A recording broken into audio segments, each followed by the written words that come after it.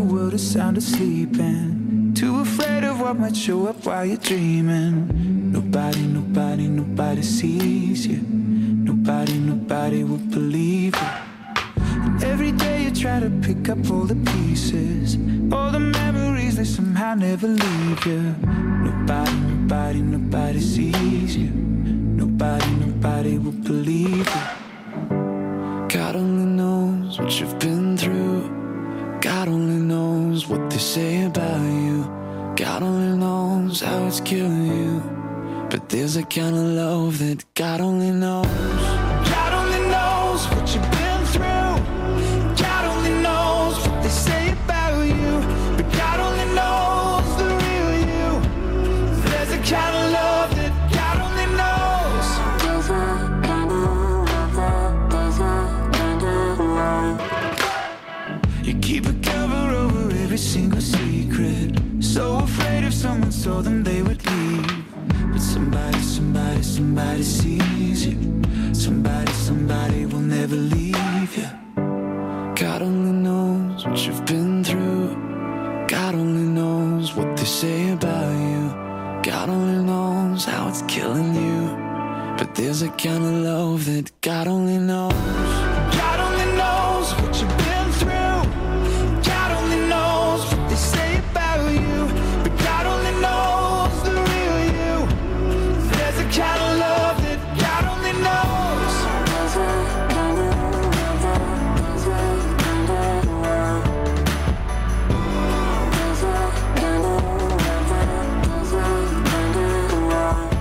For the lonely, for the ashamed, the misunderstood and the ones to blame. What if we could start over? We could start over. We could start over. Oh, for the lonely, for the ashamed, the misunderstood and the ones to blame. What if we could start over? We could start over. We could start over. 'Cause there's a kind of love that God only knows. God only knows what you've been. God only knows what they say about you. But God only knows the real you. There's a kind of love that God only knows. God only knows what you've been through. God only knows what they say about you. But God only knows the real you. There's a kind of love that God only knows.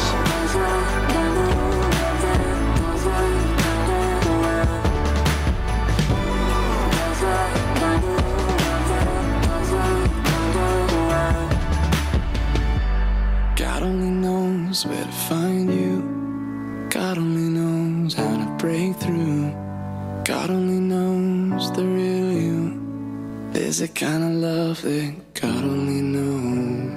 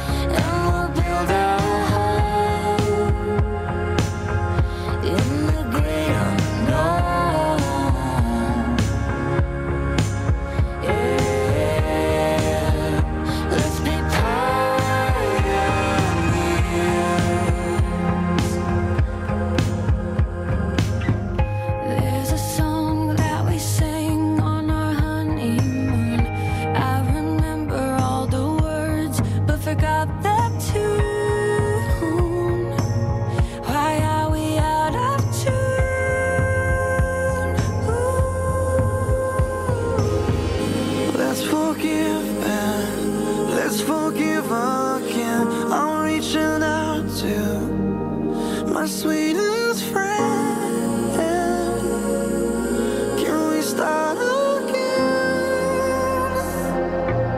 Throw open the doors. You know my heart is yours. What are we waiting for?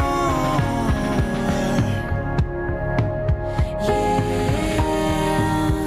let's be pioneers,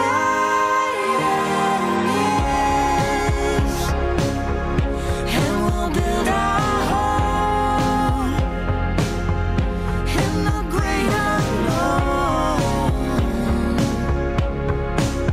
Yeah, let's be pioneers,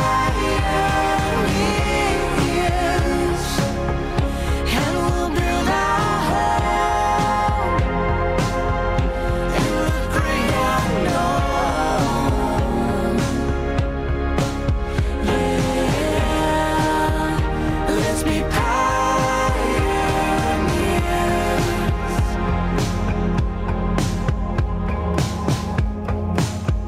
Let's be pioneers.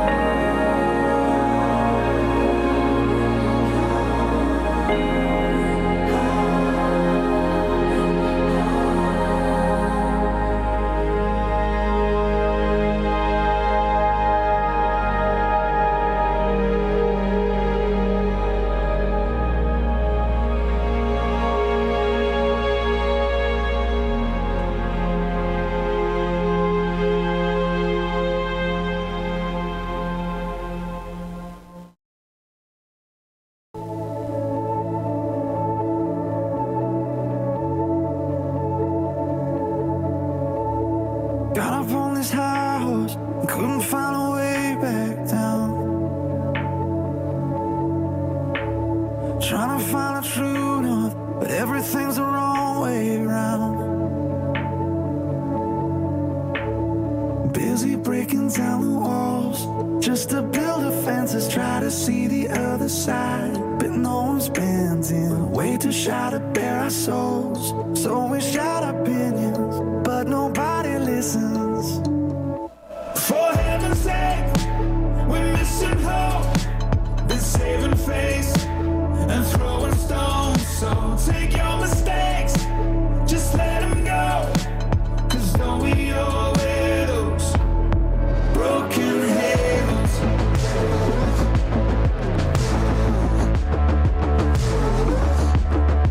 Broken halos. Untangle all the wires that stretch out our dusty wings. Ooh, let's fly into the wild. Well, good morning, everyone. It's good to see all of you. Come on in. If you can hear my voice and you're out in the lobby grabbing your last cup of coffee, come on in and join us. We're going to get started in just a minute.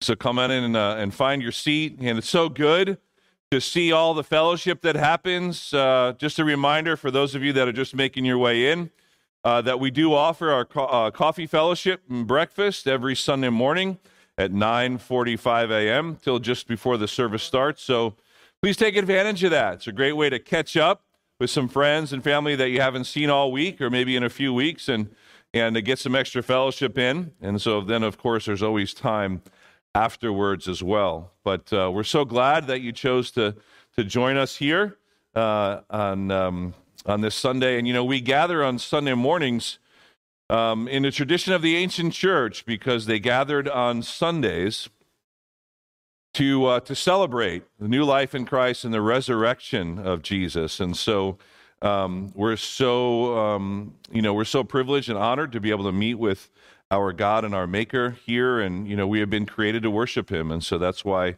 we're here, to bring worship to our God. And so in just a minute, I'm going to ask us to stand, and we'll pray and begin our time together of worship through song, which is something we love to do here.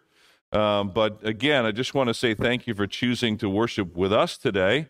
And we say also a special welcome to all of our friends that are joining us through the live stream. Remember, that's a great tool if you're away on vacation this summer, or if you're not feeling well, can't make it out to church for whatever reason. Just go to our website, trinityallenwood.com, and you can just click on Watch Live, and you can just join in with the worship and the message, the service on Sunday mornings. All right, and then those are always archives, so you can always go there and see all the past messages that you've missed on our sermon page.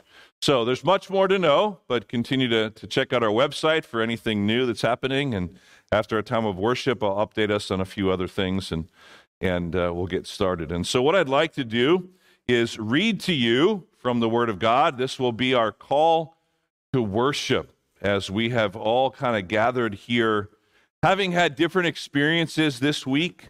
And even getting here this morning, it's good to be able to calm our hearts and to clear our minds in a way to prepare ourselves for worship. So I'd like to read to you a passage from Genesis, some of the opening words of the story of God in the Holy Scriptures. And let this be our call to worship our God this morning. And God said, let the earth bring forth living creatures according to their kinds, livestock and creeping things and beasts of the earth according to their kinds. And it was so. And God made the beasts of the earth according to their kinds, and the livestock according to their kinds, and everything that creeps on the ground according to its kind. And God saw that it was good. Then God said, let us make man in our image, after our likeness, and let them have dominion over the fish of the sea, and over the birds of the heavens, and over the livestock, and over all the earth, and over every creeping thing that creeps on the earth. So God created man in his own image. In the image of God he created him. Male and female he created them. And God blessed them. And God said to them, be fruitful and multiply and fill the earth and subdue it and have dominion over the fish of the sea and over the birds of the heavens and over every living thing that moves on the earth. And God said, behold, I have given you every plant yielding seed that is on the face of all the earth, and every tree with seed in its fruit. You shall have them for food. And to every beast of the earth and every bird of the heavens and to everything that creeps on the earth, everything that has the breath of life, I have given every green plant for food. And it was so. And God saw everything that he made, and behold, it was very good. And there was evening and there was morning, the sixth day. Thus the heavens and the earth were finished, and all the host of them. And on the seventh day, God finished his work that he had done, and he rested on the seventh day from all his work that he had done. So God blessed the seventh day and made it holy, because on it God rested from all his work that he had done in creation. Church, the part of that creation story reminds us of who God is. Those early words of Genesis are not just for us to study, to see how they match up with science and how the world was actually created. But even more important than that, these words reveal God himself to us. This is God telling us who he is, not only what he has done, but who he truly is.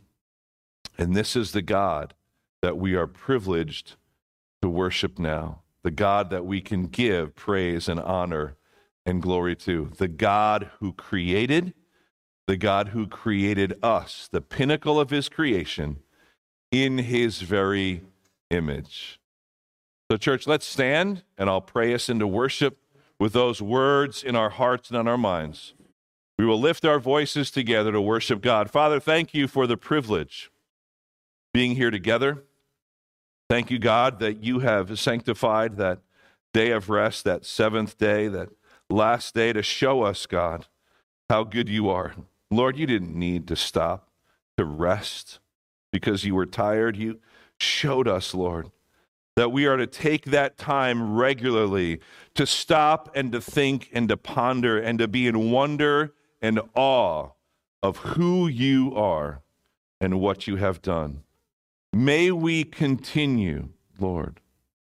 May we continue to just be in that place of awe, to take joy in the wonder of who you are, especially now as we worship you. God, may you be glorified. And we pray these things in Jesus' name. Amen. Church, let's worship him together.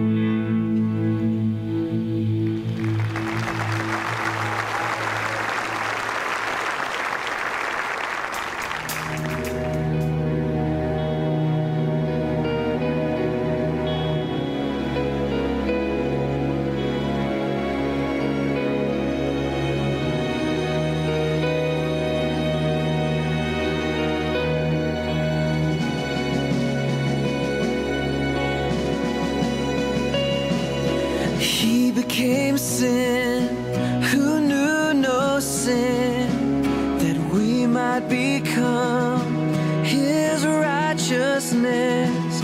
He humbled himself and carried the cross. Love so amazing, love so amazing. Jesus Messiah, name above all names, blessed Redeemer, Emmanuel, the rescue for sinners, the ransom from heaven.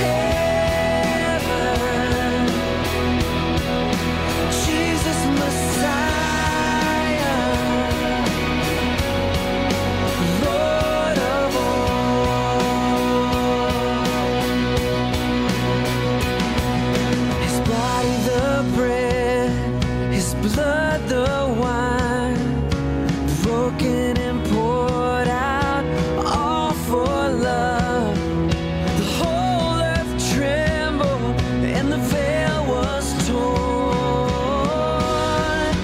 Love so amazing,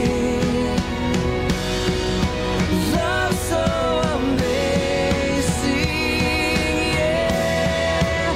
Jesus Messiah, name above all names, blessed Redeemer, Emmanuel, the rescue for sinners, the ransom from heaven. Jesus Messiah, Lord of all. All our hope is in you. All our hope is in you. All the glory to you, God, the light of the world. Jesus Messiah, name above all names, blessed Redeemer, Emmanuel, the rescue for sinners, the ransom from heaven. Jesus Messiah, Lord of all.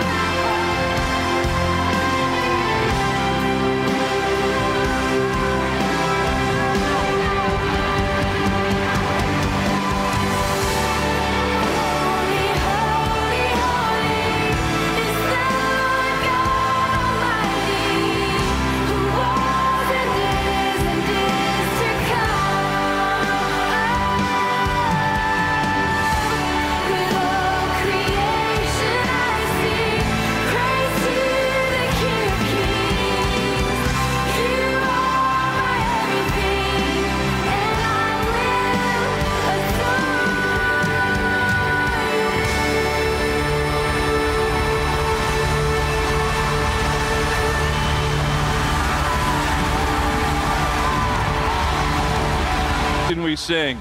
Take a moment to say good morning to somebody next to you.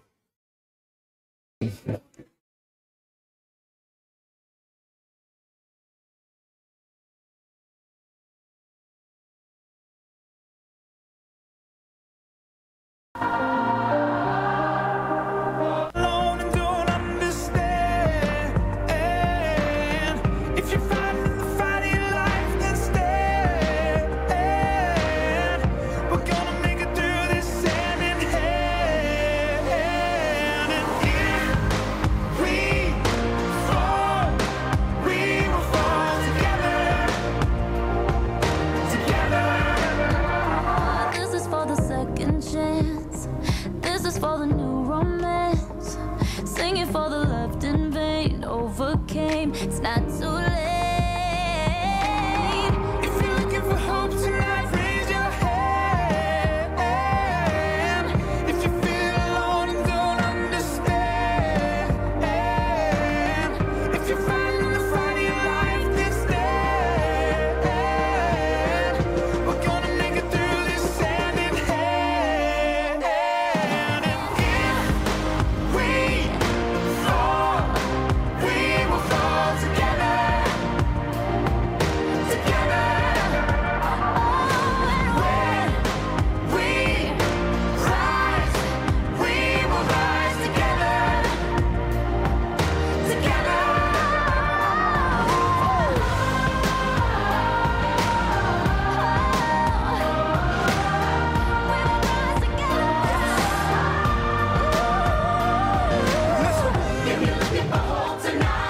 All right, well, if we can make our way back to our seats.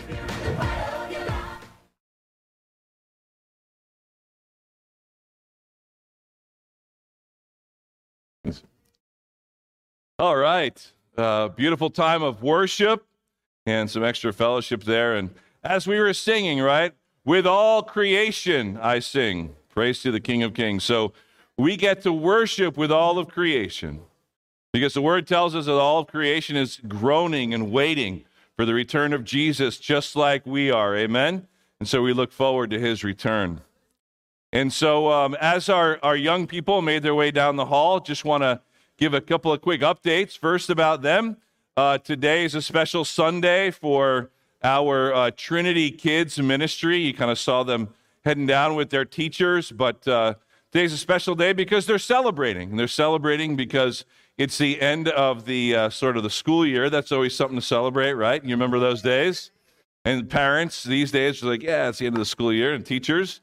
But it also, we celebrate the beginning of summer.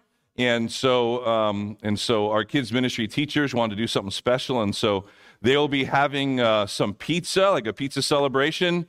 So we have locked these doors so that none of the adults, because if I see you get up, I know where you're going. You're going to get pizza, right?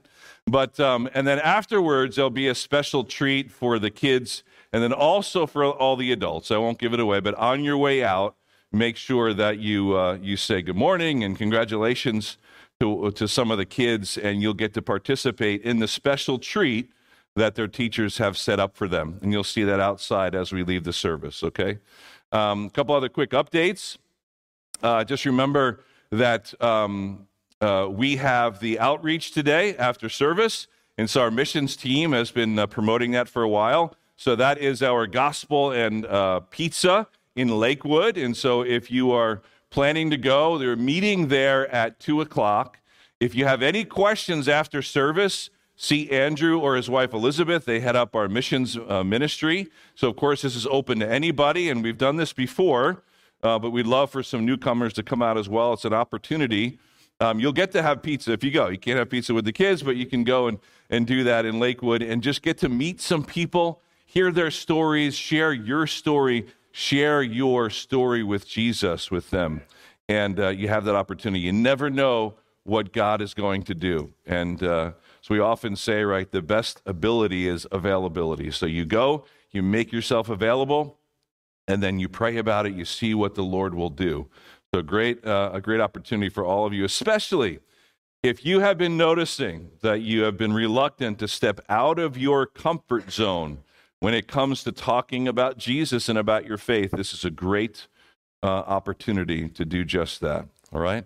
And then the other quick announcement is that normally we would have our fellowship lunch and communion on the first Sunday of every month, which is what we normally do, but sometimes the summers get a little different. And so next Sunday, I believe it's July 3rd, would normally be that Sunday, but we're going to push it off for 1 week because it is July 4th weekend, and many people are traveling and so on. And so we are going to have our fellowship lunch and our communion together as a church the following Sunday, so that's July 10th. So you'll get an email, it'll be posted on the website as a reminder, but just make a note of that we won't have our normal first Sunday of the month gathering next Sunday. We will do our communion and fellowship lunch the following Sunday, July 10th, and make sure you all join us for that. Those are always great Sundays to invite friends and family, people that you've been talking to Jesus about. Have them come out. They can stay a little bit for a meal. So much more to know about what's going on here at Trinity. Go to our website and check in often. Make sure you get set up with our prayer email as well. You can just go to our website and see where that is. It's just prayer@trinityallenwood.com is our email address, and you can know all about the prayer requests and hear those prayer updates as well to stay connected. We want to be a church that continues to pray. And so we thank you for all those people that have been praying.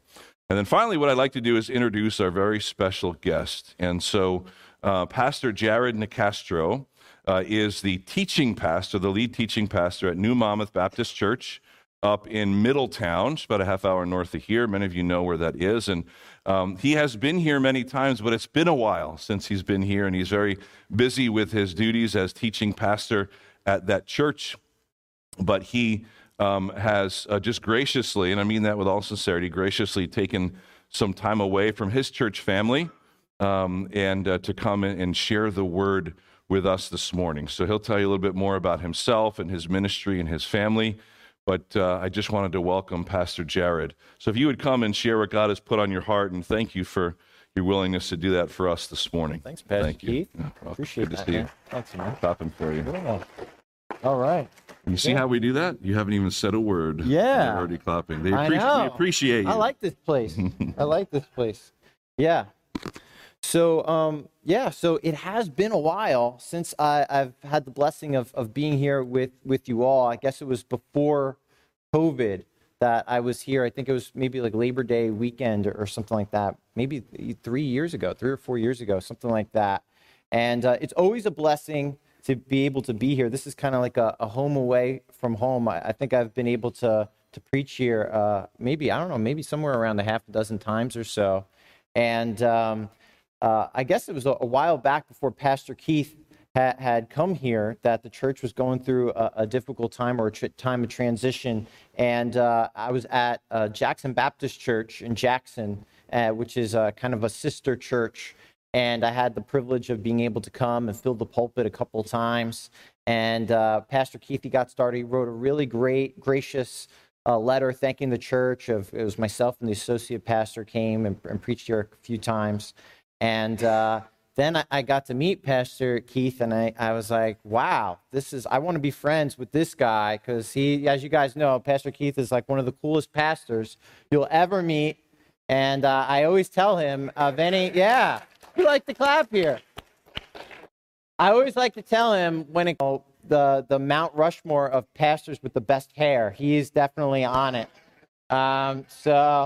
But our families have become really great friends over the years, and I've now been the teaching pastor at New Monmouth Baptist for about 6 years now, and it's been great. It's been a blessing. Like many churches, COVID has been a wild ride. We've been blessed that the church has done well through that, but there have been many challenges. But God is faithful. The church is doing really well, but it's wild. There's tons of people moving from New Jersey out to like the Carolinas and Florida. Is that happening here too? Yeah, but all these new people are coming in. And it's really exciting, all these new families moving into Middletown and the opportunity to be able to connect with them. And we've been seeing a lot of people come to the faith, and we've had a lot of baptisms, and it really has been a challenging but an exciting time of ministry. And so it really is, it's great to be with you. If you would, open up your Bibles to the Gospel of Matthew. That's the first book in the New Testament. And we're going to be in chapter 10, and we're going to be looking at verses 26 through 33. And just to give you a little synopsis really quick of leading up to where our passage is at, in the Gospel of Matthew, one of the lead themes of the Gospel of Matthew that we see happening over and over again as you read Matthew is the theme of identity and authority, where the purpose is revealing Jesus' identity as the one true God of the universe, as the promised Messiah, and his authority as the one true God of the universe and promised Messiah. And so that starts with the miraculous circumstances involving Jesus' birth, as well as it leads into chapters 5 through 7, the Sermon on the Mount, his identity and authority that we see in his teaching ministry. And then as we move to chapters 5 through 8, as we move through chapters 8 through and 9, we see his identity and authority through his miraculous works, where around the Sea of Galilee, he goes around and he has these miraculous encounters with everyday people, right? Where he's healing the sick and he's casting out demons and he's doing all these amazing things where we see, once again, who Jesus is, that he's the one true God of the universe. He is the promised Messiah. But then we get to chapter 10, and this shift takes place where now, after establishing his identity and authority, Jesus takes that identity and authority, and what does he do with it? He gives it to us. He gives it to his disciples. And he spends chapter 10 as this really important chapter where Jesus shows us what does it mean to be his disciple? What does it mean to follow after Jesus? And as always, Jesus is very upfront with us, right? Jesus isn't much of a salesman, right? He doesn't sell us. He doesn't try and, and hide the truth. He's very upfront with us, and he lets us know about the challenges that we will face and what it looks like to follow after him, that we have to take up our cross and follow him. But he also talks about the incredible rewards and how there is nothing better than having that personal relationship with the one true God. And so that's where we're going to be today, right here in Matthew chapter 10. And so if you would you please stand as for the reading of God's word? Matthew chapter 10, verses 26 through 33. Jesus says, "So have no fear of them, for nothing is covered that will not be revealed, or hidden that will not be known. What I tell you in the dark, say in the light, and what you hear whispered, proclaim on the housetops. And do not fear those who kill the body but cannot kill the soul. Rather, fear him who can destroy both soul and body in hell. Are not 2 sparrows sold for a penny? And not one of them will fall to the ground apart from your Father. But even the hairs of your head are all numbered. Fear not, therefore, you are of more value than many sparrows. So everyone who acknowledges me before men, I also will acknowledge before my Father who is in heaven. But whoever denies me before men, I also will deny before my Father who is in heaven." Please be seated. So if you grew up in the 1990s like me, there was an extremely high probability that when you walked down the halls of your middle school or high school, there was a kid wearing a shirt that looked like this. I don't know if anybody here had a no fear shirt or knows what I'm talking about. Yeah, we know what we're talking. We have some no fear shirts here. Now, I know that there's some of us here that in their heyday, they rocked a no fear shirt. Now, sadly, I was never cool enough to wear a no fear shirt, and I'm still not cool enough, sadly. But for those of you who weren't 90s kids and didn't shop at Hot Topic, there was this entire clothing line called No Fear that had a bunch of these corny, quasi-inspirational sayings, if that's what you want to call them, on these shirts. And they mostly had to do with sports or some kind of competition. Now, of course, the irony is that when we're in middle school or high school with our no fear shirts on, our fears and insecurities were probably at an all-time high. But the truth is that all of us fear something. It could be something like heights or crowds, speaking in public, the fear of failure, spiders, bees, snakes. It could be fear of the future, fear of change, loneliness, financial security, or maybe death. All of us as human beings struggle with fear in one way or another. And here in Matthew chapter 10, Jesus tells us to put our fears into perspective by providing us with a threefold admonition as to why we, as his disciples, are not to fear, which is the single most common command given in the entire Bible, that God tells us over and over again not to be afraid, not to fear. And so with that being said, I put together a three-part outline for our study this morning that will help us unpack this vitally important word given to us by the Lord Jesus. And so the 3 points in our outline this morning are: number one, the fear of man; number two, the fear of the Lord; and number three, the love of God. And so number one, the fear of man, in verses 26 and 27, Jesus gives us the first of his three exhortations not to fear, where he instructs us specifically not to fear those who threaten or persecute us for our faith, but rather we are to be bold by proclaiming the gospel and the message of the kingdom of God from the very rooftops. Number two, the fear of the Lord. Next, Jesus points out how fearing man is an illogical notion, as all human beings are extremely limited in what they are capable of. Jesus says if we are to fear anyone, it should be the Lord, who is the ultimate authority over our final destiny.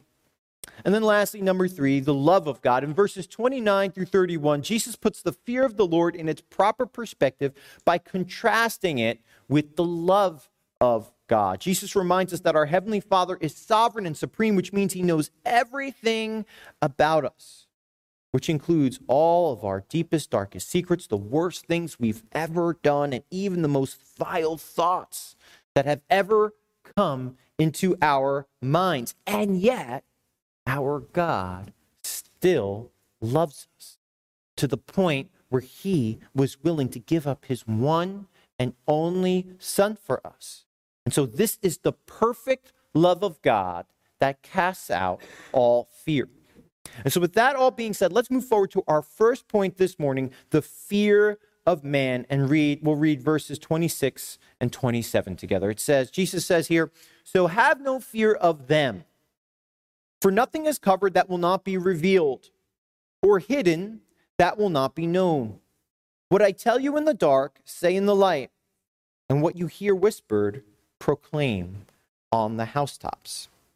And so in verse 26, Jesus begins by saying, have no fear of them, which forces us to ask the question, who is them? Who's he talking about here? Who's Jesus referring to here? Well, in the previous passage, in verses 16 through 25, Jesus is upfront with his disciples about the persecution they will face if they are to follow after him. He tells them that they will be like sheep in the midst of wolves, that they will be betrayed to councils and governors and kings, and they will even be persecuted by people from within their own families because of their love and ministry in the name of Jesus. However, despite this immense persecution Jesus' disciples may face, the Lord puts it all into perspective for us by telling us not to fear. Pastor and author David Platt writes, as we face fear, we must face it with an eternal perspective. We shouldn't be afraid of this world and its ways, because one day in the future, the sin and evil of this world will be exposed and God's justice will prevail. You don't need to vindicate yourself. God will vindicate you.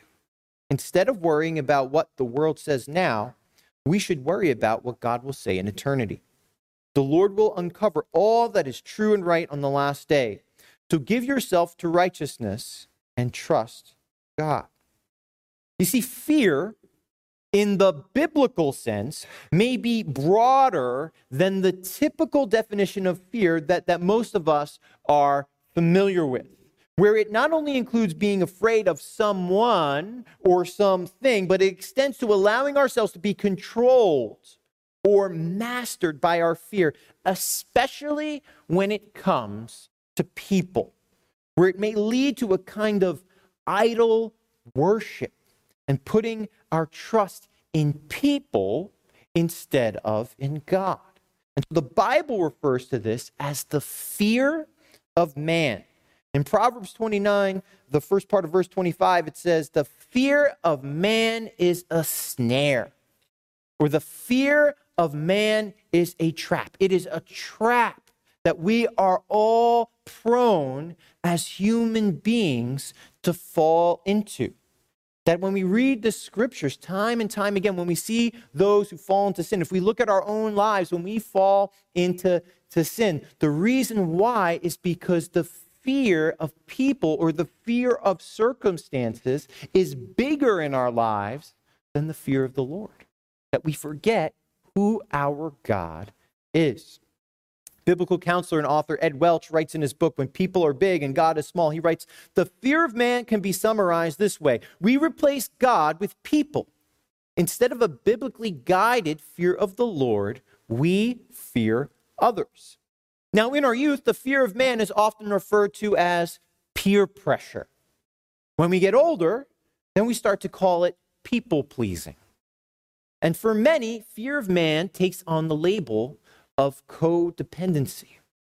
And the truth is that all of us struggle with the fear of man in one way or another, whether it be having your self-esteem yo-yo according to the affirmation or approval of others, making certain decisions because of what someone might think, say, or do.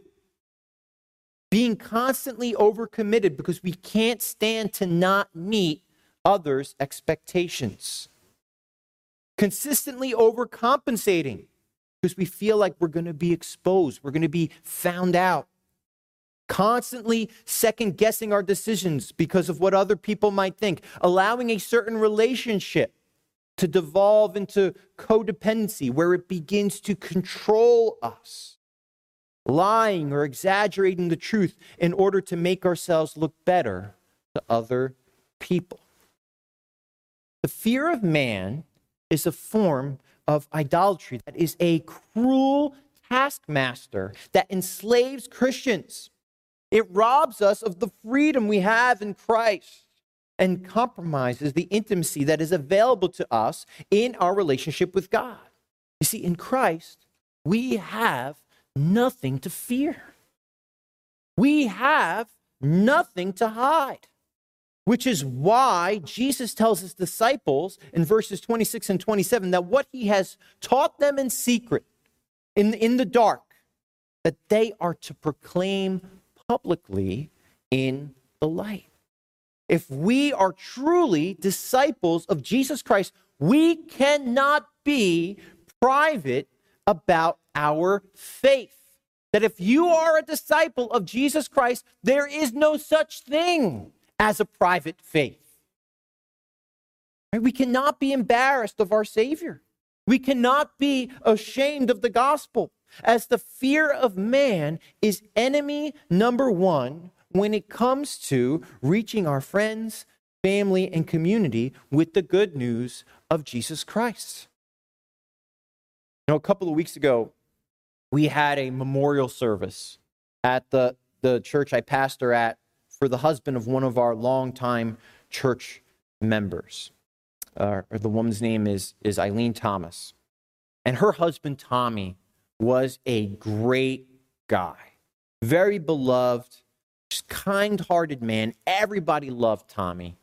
Just a sweet guy. He was from St. Martin. I don't know if there's anybody here who's originally from the Caribbean. There's something about people from the islands. They're just laid back. They're just the most kind-hearted, just easy to love people. And Tommy was one of these guys. However, he had resisted trusting in Jesus Christ as his Lord and Savior. And as a church, we had prayed fiercely for Tommy over the years. We prayed for Tommy's health as he had been diagnosed with cancer several years ago, and we prayed even more intensely for Tommy's salvation. And at the memorial service, Tommy's son-in-law, his name is Charlie, he gets up, and Charlie's a Christian. He gets up and he gives this powerful testimony of how he witnessed to his father-in-law, Tommy, over and over and over again. And he shared about God's faithfulness in providing opportunities to speak the gospel into Tommy's life. That when Tommy got cancer, he started to pray, I just want to be able to meet my grandchildren. And not only did he get to meet them, he was alive for all of his grandchildren being born. And so he had all of these opportunities, and he kept witnessing to Tommy over and over and over again. And miraculously, shortly before Tommy's time on earth came to a close, like the thief on the cross, he surrendered his life to Jesus Christ and trusting in him for salvation. Now, praise God that because Charlie was not ashamed of the gospel, that he didn't care about the possibility of offending his father-in-law. I know I've been guilty of that before. Or keeping his mouth shut in order to earn his father-in-law's approval. He didn't care about those things. What he cared about was his father-in-law's salvation. And the Lord was able to use him as the vehicle to lead his father-in-law to saving faith in Christ. It was because Charlie did not fear man and instead feared God by being bold in his faith that his father-in-law is spending eternity with Jesus Christ instead of being lost forever. And so this is why Jesus says at the end of verse 27 that when it comes to the message of the kingdom of God, that we are to proclaim it on the housetops. Because as the Apostle Paul says in Romans 1:16, for I am not ashamed of the gospel, for it is the power of God for salvation to everyone who believes. Do you know that? That nothing else in the scriptures is referred to as the power of God except the gospel. And Jesus has equipped you with his very power. The same power that raised Jesus from the dead is alive inside of each and every one of his people. And that's what he equips us with, his identity, his authority, and his power. And so we cannot fear man. And so with that all being said, let's move forward to our second point in our outline, the fear of the Lord, which is both the solution and remedy for the fear of man. And what we're going to do is we're going to read verse 28, and then we're going to skip ahead to verses 32 and 33. We read the entire passage in its context, but we're going to skip around a little bit. It's going to help us follow Jesus' train of thought better, and then we'll come back around and cover the rest of the passage. And so Jesus says, beginning in verse 28, he says, and do not fear those who kill the body, but cannot kill the soul. Rather, fear him who can destroy both soul and body in hell. Then, beginning in verse 32, he says, so everyone who acknowledges me before men, I also will acknowledge before my Father who's in heaven. But whoever denies me before men, I also will deny before my Father who is in heaven. And so in verse 28, Jesus tells us for the second time, do not fear.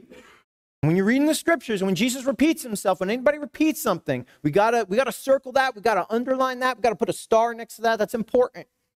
So the message he's trying to get across to us here is do not fear. So he says it for the second time, and then he begins to make a logical argument as to why we shouldn't fear people, due to the fact that the threat that human beings pose to us is limited to this life.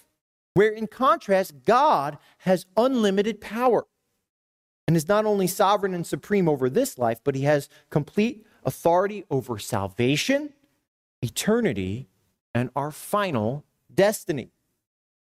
And while this may sound like a strange form of encouragement, Jesus is essentially telling us here, don't be afraid of people, because the worst thing they can do to you is kill you.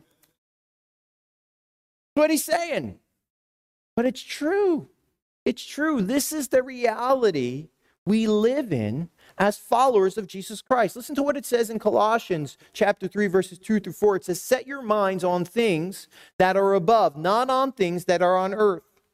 For you have died, and your life is hidden with Christ in God. And when Christ, who is your life, appears, then you also will appear with him in glory. Now, what Jesus is saying here, he's not saying that this life doesn't matter. No, it matters very much. That's not what he's saying. But what he's saying here is that as Christians, we are called to have an eternal perspective, that everything we do, we are to view it through the lens of having an eternal perspective. And you know, when we living in this world, and it just seems like in a short amount of time, especially in our country, that things continue to be spiraling downward at this alarmingly fast rate. It's just overwhelming. And we look, I don't even turn on the news anymore. But if you turn on the news and we see things like, you know, the war in Ukraine and things like just horrible, evil, wicked things, demonic things like school shootings. We see our, you know, maybe over half of the country right now just beside themselves over this abortion ruling, right? Just these dark things. And sometimes we can be overwhelmed, can't we? And we take a step back and we say, Lord, like, how can there be such evil in this world? This doesn't make sense. And you know what? It doesn't make sense. And we can fall into just depression and anxiety and all these things if we don't have an eternal perspective. Because this world is not all there is. We're not living for this world. We're living for the time when Jesus is going to come back and he is going to make all things new. And God, by his amazing grace, he has entered into this world. He's entered into our sin. He's entered into this darkness and he's come to plead with us. Jesus hasn't come, right? John chapter 3, it says that Jesus doesn't come to condemn the world. He has come to offer a salvation that we stand condemned already. And Jesus is offering us his arm of salvation. He's calling us out and saying, I have given you something so much better. I've created you for something so much better. This world that you're living in, this isn't the world. This isn't the life I want for you. I want something so much different. And the life I have for you is eternal. And so we need to have this eternal perspective as the people of God. Bible scholar and commentator Daniel Duriani, he writes, if we trust God, we know our foes can work no final harm. If they do their worst, they reunite us with God earlier than we had planned. Besides, this life is short and eternity is very long. Make no mistake, death is still painful and tragic, but after death, we cross over to a new land where God first judges and reigns. If we have not sought him, God will send us away from him forever. Jesus says we are to fear the one who can destroy both soul and body in hell. This fear is the beginning of wisdom. You know, Dietrich Bonhoeffer was one of the few German pastors who had the courage to oppose and speak openly against the regime of Adolf Hitler. And for standing against the Nazis and helping Jews escape and being part of a plot to assassinate Hitler, he was jailed and then he was executed. But from prison, he wrote this. He wrote, those who are still afraid of men have no fear of God. And those who have fear of God have ceased to be afraid of men. And so this poses the question, what is the fear of God? The fear of God, or the fear of the Lord, is the antidote for the fear of man. That the bigger God gets in our life, the closer we get to God, the more we understand who God is, the more we're reminded, when we're close to God, who God is. That is the antidote for the fear of man. I just love how Ed Welch defines the fear of the Lord. I know I already quoted him once, but just a fantastic book, and I just love this so much. I had to share it with you guys. He writes, the fear of the Lord means reverent submission that leads to obedience. And it is interchangeable with worship, rely on, trust, and hope in. Like terror, it includes a knowledge of our sinfulness and God's moral purity. And it includes a clear-eyed knowledge of God's justice and his anger against sin. But this is a worship fear. And it also knows God's great forgiveness, mercy, and love. It knows that because of God's eternal plan of how Jesus humbled himself, by dying on a cross to redeem his enemies from slavery and death. It knows that in our relationship with God, he always says, I love you first. This knowledge draws us closer to God rather than causing us to flee. It causes us to submit gladly to his lordship and delight in obedience. This kind of robust fear is the pinnacle of our response to God. So what we see here is that there's such a huge difference between worldly fear and the fear of the Lord, because worldly fear, right? When we're afraid, what do? What's our natural response? We're out of there. I don't want no piece of that. I'm out of here, right? And we run away. But see, the fear of the Lord, what it does the opposite. The fear of the Lord, it brings us to our knees in awe of who God is, and it brings us to worship. And so when we're worshiping God, there is no greater, that's our response to God. We're worshiping God. We're actually drawing near to God. It does the opposite of what worldly fear does. And so this is the beginning of wisdom. Proverbs 9:10 says, the fear of the Lord is the beginning of wisdom. And so when Jesus says in verses 32 and 33, so everyone who acknowledges me before men, I also will acknowledge before my Father who's in heaven. But whoever denies me before men, I also will deny before my Father who's in heaven. What we need to understand is that the wisest thing we could ever do is give our lives to Jesus Christ and to live out our faith publicly before others, because it leads to nothing but blessings all the way around, whether it be having a personal relationship with the one true God of the universe, which leads to peace and joy and fulfillment, even in the midst of persecution and hard times. Knowing the promise and assurance of eternal life that comes with our salvation. That we experience the blessings of when we acknowledge God publicly, especially when proclaiming the gospel, that it brings blessings and transformation to everyone we know, whether it be our family, our friends, our coworkers, our neighbors. The end result is newness of life and human flourishing. That some of you guys, I heard you guys are going out into Lakewood. You're sharing your story of how God has transformed your life. You're sharing the gospel. You want to speak the gospel into people's life. You realize that the Spirit of God uses that somebody's life may be changed forever today. They may be ransomed from the kingdom of darkness into the kingdom of Christ's marvelous light, where they're going to spend eternity apart from God and hell. Now they're going to spend eternity with Christ. That this is the result of the fear of the Lord in our life and the power of the gospel that leads to human flourishing. And so we need to ask ourselves, how are we doing with this, brothers and sisters? Are we living in the fear of man that is a snare, that's a trap that leads to death? Or are we living under the fear of the Lord, which is the beginning of wisdom that leads to eternal life? Are we acknowledging Jesus wherever we go, both in word and in deed, whether it be at work, at school, at the gym, with our neighbors, with the other parents that we see at those PTA meetings we just love, or while we watch our kids' sporting events? Do people in your life know what you're all about? You know that there's people in your life, there's certain things, you think of people, and there's certain things about them that just jump out, right? There's certain people, it's like, oh, that guy is like a huge Yankees fan, or that person, they're a foodie, they love to cook, they love good food, or, there's a golfer, or there's somebody that, they love to shop, they love this, right? What do people think about you? What's the thing that they identify about you? Is it that person really loves Jesus? They're all about Jesus. What is it that when people look at us, what is it that we want them to see? Is it Jesus? Are we acknowledging God with our entire lives?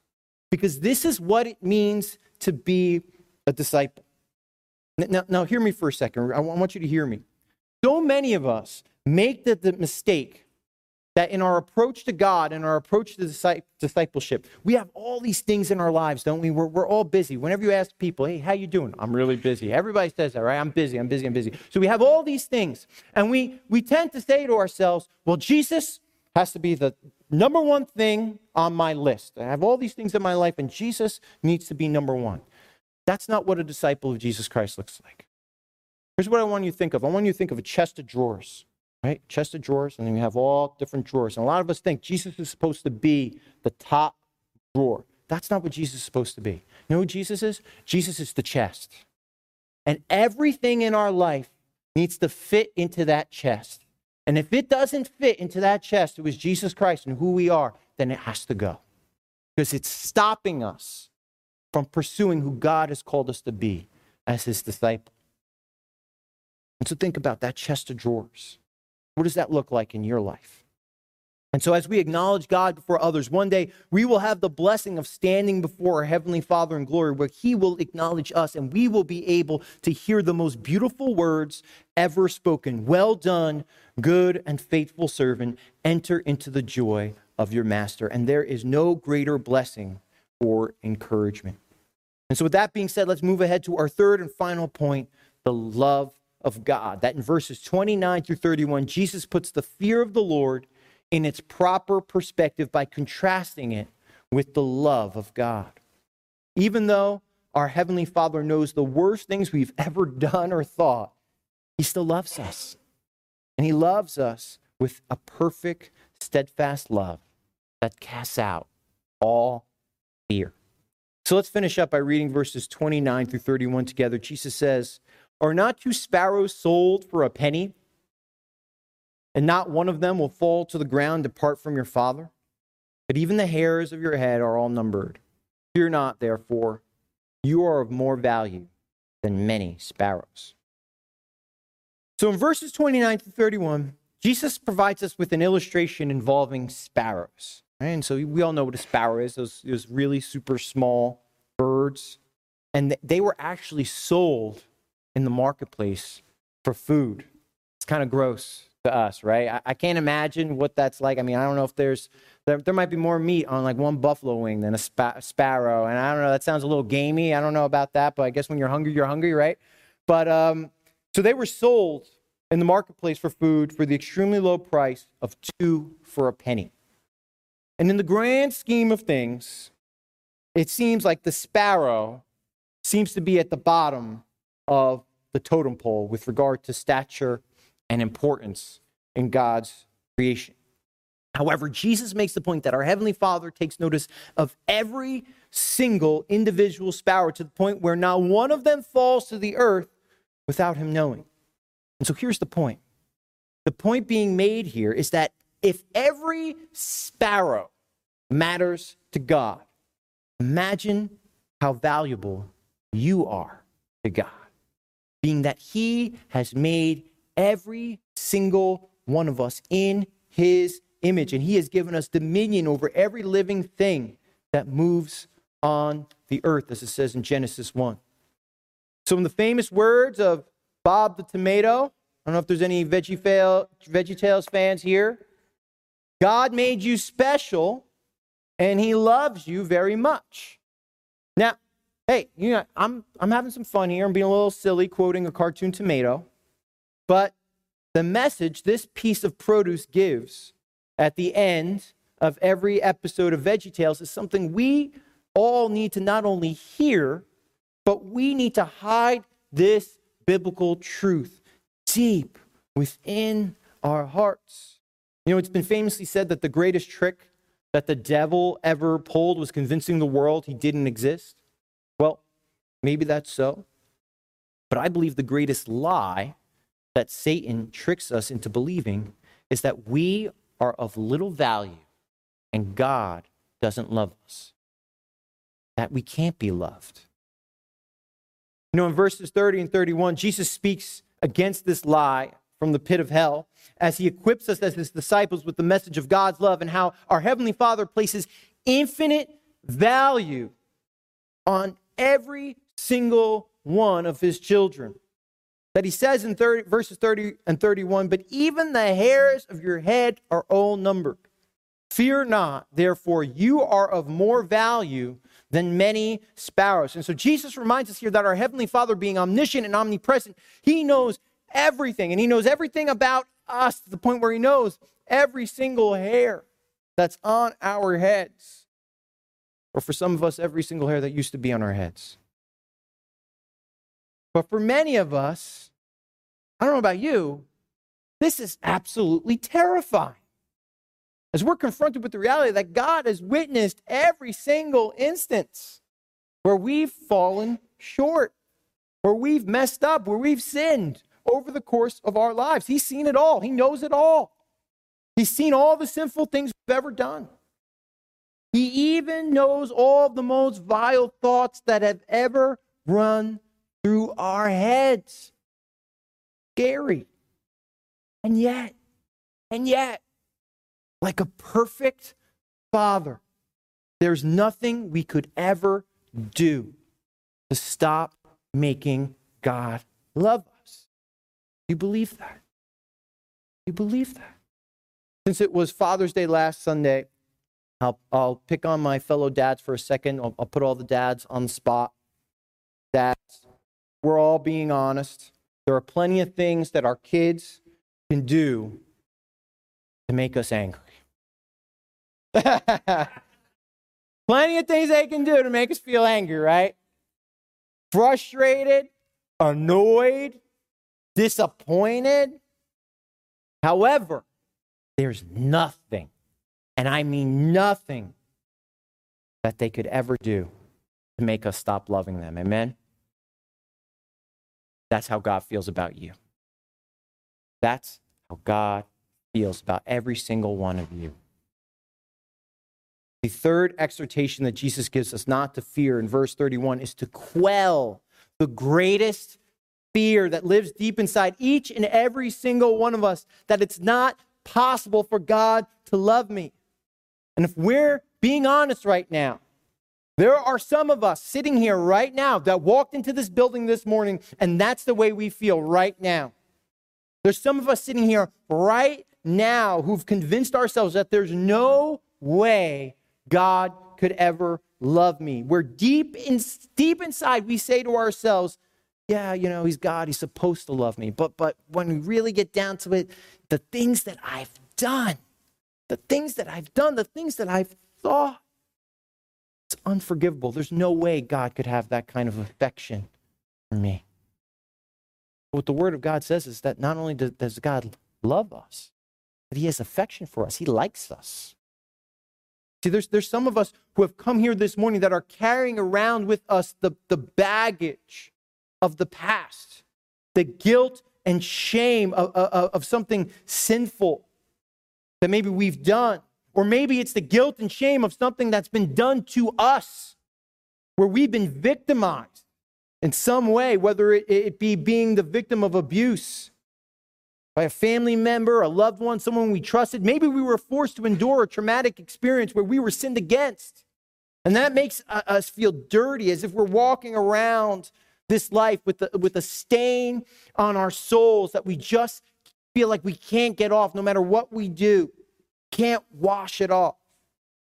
And what the Holy Spirit wants you to know and hear this morning, to believe this and to hide it in your heart, is that when Jesus died on the cross, he washed away your sin, guilt, and shame once and for all. That he has made you as white as snow. That is by the precious blood of Jesus Christ that was shed on your behalf at the cross, that removes the stain of sin, guilt, and shame, where we have been made clean. We have been forgiven. We have been made children of God. We've been adopted into God's very family, that we are so deeply loved that the one true God of the universe left his throne in heaven to rescue and pursue you. The Word of God says that he is the one that leaves the 99 to pursue the one. That's the truth. That's how God feels about you. The truth is that you are loved, and it is the desire of your Heavenly Father for you to receive that love. Right, parents? That's the saddest thing we could ever think of, our kids not knowing how much we love them. Them refusing our love, not receiving it, right? That breaks your heart even thinking about it. Well, our Heavenly Father feels the same way. And the truth is that God loves us so much that John 3:16 says that he gave up his only son on our behalf so that whoever believes in him should not perish but have eternal life. And so whenever we doubt the love of God in our lives, all we need to do is to look to the cross to remind us of our God's perfect, steadfast love for us that is never in doubt. See, part of the good news of the gospel is that God loves you and he wants you to know that you were worth dying for. And there may be some of us here that we've been reading the Bible our whole entire lives the wrong way. And we've missed the central point of the Bible. There's some of us, we come to the Bible and we think that it's a book of rules, the guide for life. That's not what the Bible is. The Bible is the story of over and over and over again of our failure, that we keep blowing it and messing up as people. And what does God do? Every single time, what does he meet our failure with? His amazing grace and his steadfast love. See, our world, we have a definition of love where we fall in and out of love. Right? It's just so temporary. It's so fleeting. Not the love of God. The love of God is forever. It's a I love you no matter what kind of love. And that's the story of the scriptures. It's God's love letter to us. It's of all the ways we've failed, that God meets our failure with his steadfast faithfulness and perfect covenant promises, his perfect love for us over and over and over again, that he loves us even to the point of death. And so as our passage comes to a close, we need to ask ourselves, have we received the love of God in our lives? Or are we living under the deception of the evil one that is causing us to doubt God's love for us? Because the truth is that it's only the love of God rooted in the gospel that has the power to free us from the fear of man and overcome sin in our lives. Proverbs 29:25 says, the fear of man lays a snare, but whoever trusts in the Lord is safe. You see, the reason why we fall into sin is very simple. Because our affections for God are far too weak. We allow the fear of man and the things of this world to allow our affections for God to wane and drift towards the sin that leads to pain and sadness and destruction in our lives. And this is why we need to be in God's word daily. We need to be communing with God in prayer all the time. We need to be using our gifts to serve God and setting time aside to be in community with God's people in order to fan the flame of affection, because we are so prone to wander. That we can fan the flame of affection for God in our relationship with God so that it remains strong and that our hearts do not wander. However, the first step we must take in receiving the love of God in our lives is making the decision to trust in Jesus Christ to be our Lord and Savior.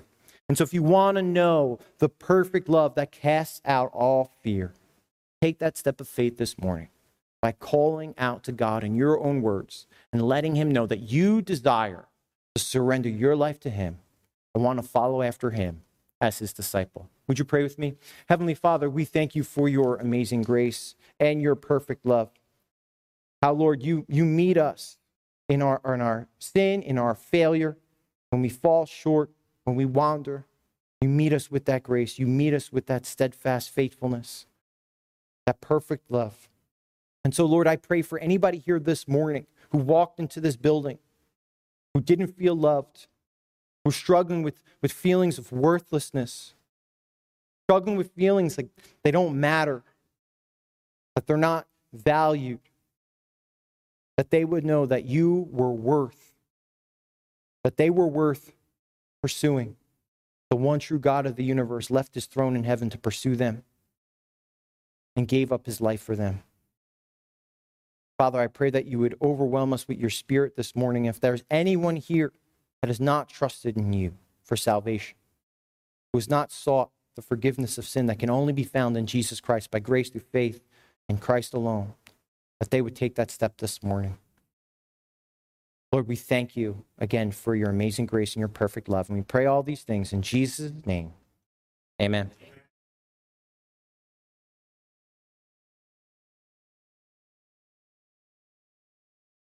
Would you stand with me, please? May the grace of the Lord Jesus Christ go with you, and may we represent him well as we leave this place today.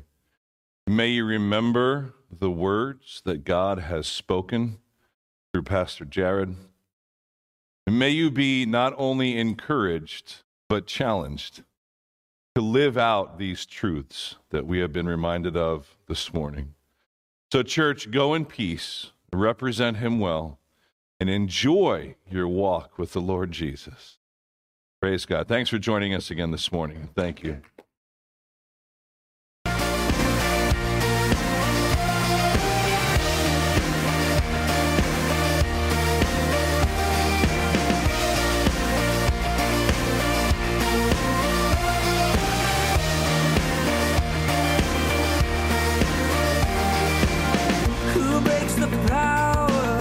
Of sin and darkness, whose love is mighty and so much stronger.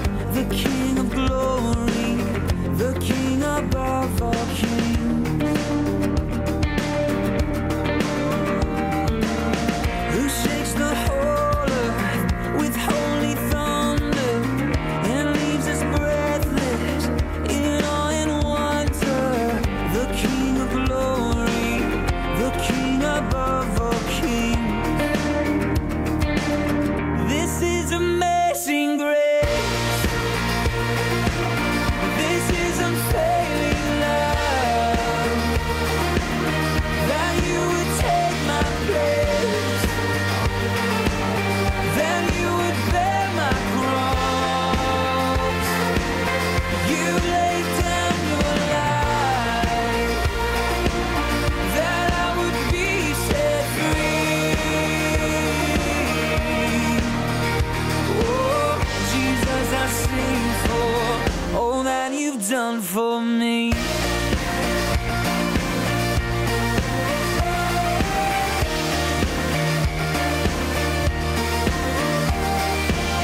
Who brings our chaos back into order? Who makes the orphan a son and daughter? The King of glory, the King of glory, who rules the nations with truth and justice, shines like the sun in all of its brilliance. The King of glory, the King above all kings. Yeah, this is amazing grace. This is unfailing love. That you would take my place. That you would bear my cross. You laid down your life. That I would be set free. Oh, Jesus, I sing for all that you've done for me. Worthy is the Lamb who was slain. Worthy is the King who conquered the grave. Worthy is the Lamb who was slain. Worthy is the King who conquered the grave. Worthy is the Lamb who was slain. Worthy is the King who conquered the grave. Worthy is the Lamb who was slain.